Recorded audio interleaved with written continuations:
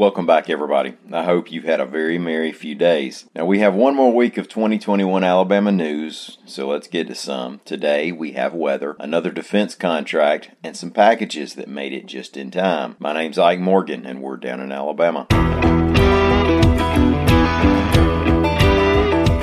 This past weekend wasn't just above average in temperature. Nationally, Christmas Day was the hottest on record, according to the National Weather Service. On Saturday, the warmest recorded temperature in the U.S. was 94 degrees in Rio Grande Village in Texas. And in Alabama, after a warm December 25th, it was the day after Christmas that was the warmest December 26th on record for a few places, reported Lee Morgan for AL.com. Now, among those breaking or tying daily record highs was Mobile at 78 degrees. That tied a record for the city that was set way back in 1964, just a few weeks after the first nationally televised Iron Bowl. Muscle Shoals tied its 2016 record at 73 degrees, and Birmingham and Tuscaloosa set new records at 76 and 75 degrees, respectively. Expect more of the same through much of this week. Forecasters expect a cold front on Wednesday that could bring some storms, but it's not going to bring us back into winter just yet. It's another front,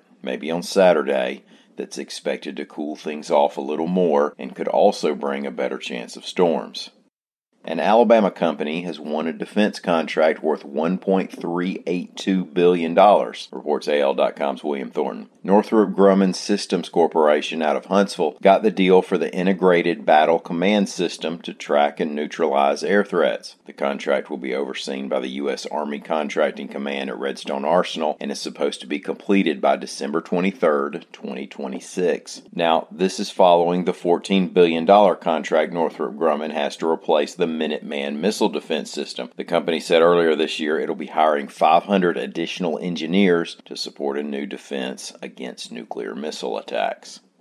Here's another misdelivered packages story, but it has a happy ending. AL.com's Paul Gaddis reports that it was the Birmingport Fire Department in Bessemer that made sure the deliveries moved along their way. After 5 FedEx packages, for whatever reason, ended up at the fire department instead of their intended locations, ABC 3340 reported that the folks of the fire department contacted FedEx to schedule a pickup time. But with time running short on Christmas Eve, they went ahead and made the deliveries themselves so they could get where they needed to be before the big day. FedEx says it's investigating what may have caused the packages to end up at the Birmingport Fire Department. Thank y'all so much for listening. We'll do this again tomorrow for more on these stories, many others. Come by and see what we're up to at AL.com.